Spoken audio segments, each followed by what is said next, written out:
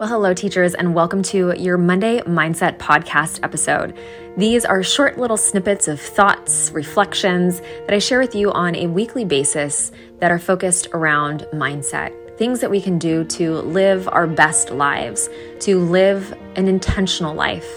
And I invite you to not just listen to these for yourself and how they apply to you in your life, but consider sharing them with other people too. Consider sharing them with your students every Monday and having a conversation about it and doing a reflection together.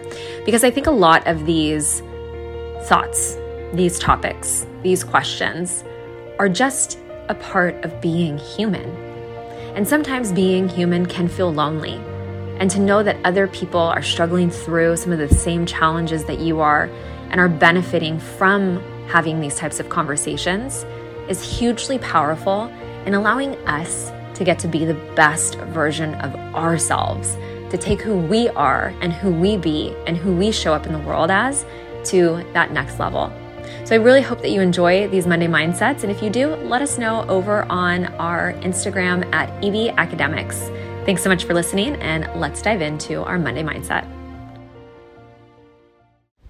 Okay, so I heard Mel Robbins, again, love listening to Mel, talking about how our movement dictates our move, not letting our mood dictate what we choose to do.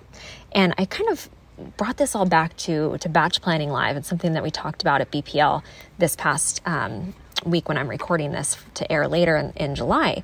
And we were talking a lot about how, so often we will tell ourselves that we're feeling a certain way. I'm overwhelmed, so I can't figure out how to batch plan. Or I'm feeling, inundated, or I don't feel like I know what I'm doing. I feel dumb, or I feel, just stressed out, or I feel stuck, or I don't understand. And so often we will let that feeling, which is all just based on our thoughts, but we'll let that feeling stop us from actually making progress. And so we just don't do anything.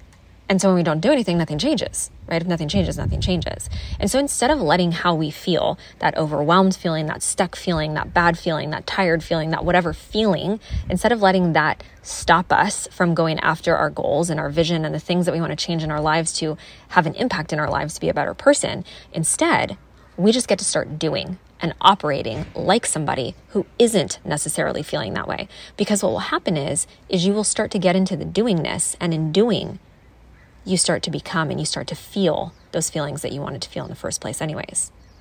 So I think about this with working out, right? How many times do you say, I just, I want to get in shape, but then you don't go because you don't feel like it? Well, too bad. If you want to be someone who is in shape, you got to go to the gym, right? Your mood cannot dictate that action. Instead, what happens is you tell your brain, I'm going to go anyways, even if I don't want to, because my mood is not going to dictate my actions. And you go to the gym, you take action, you get into the physicality of doing it. And what do? You feel great. You're happy that you went. You're creating your mood based on your actions instead of letting your mood dictate your actions. So here you get to take back control of your life, of your feelings, of your emotions, instead of letting your emotions dictate your reality, which I think is such a powerful perspective and way in which to view the whole world at all times. So I invite you to think about that. If you're feeling a certain way that's stopping you from doing something that you want to do, too bad. Do not let your mood dictate your actions. Instead, start the doing, because your doingness is going to then create a mood that's the mood that you wanted to experience in the first place.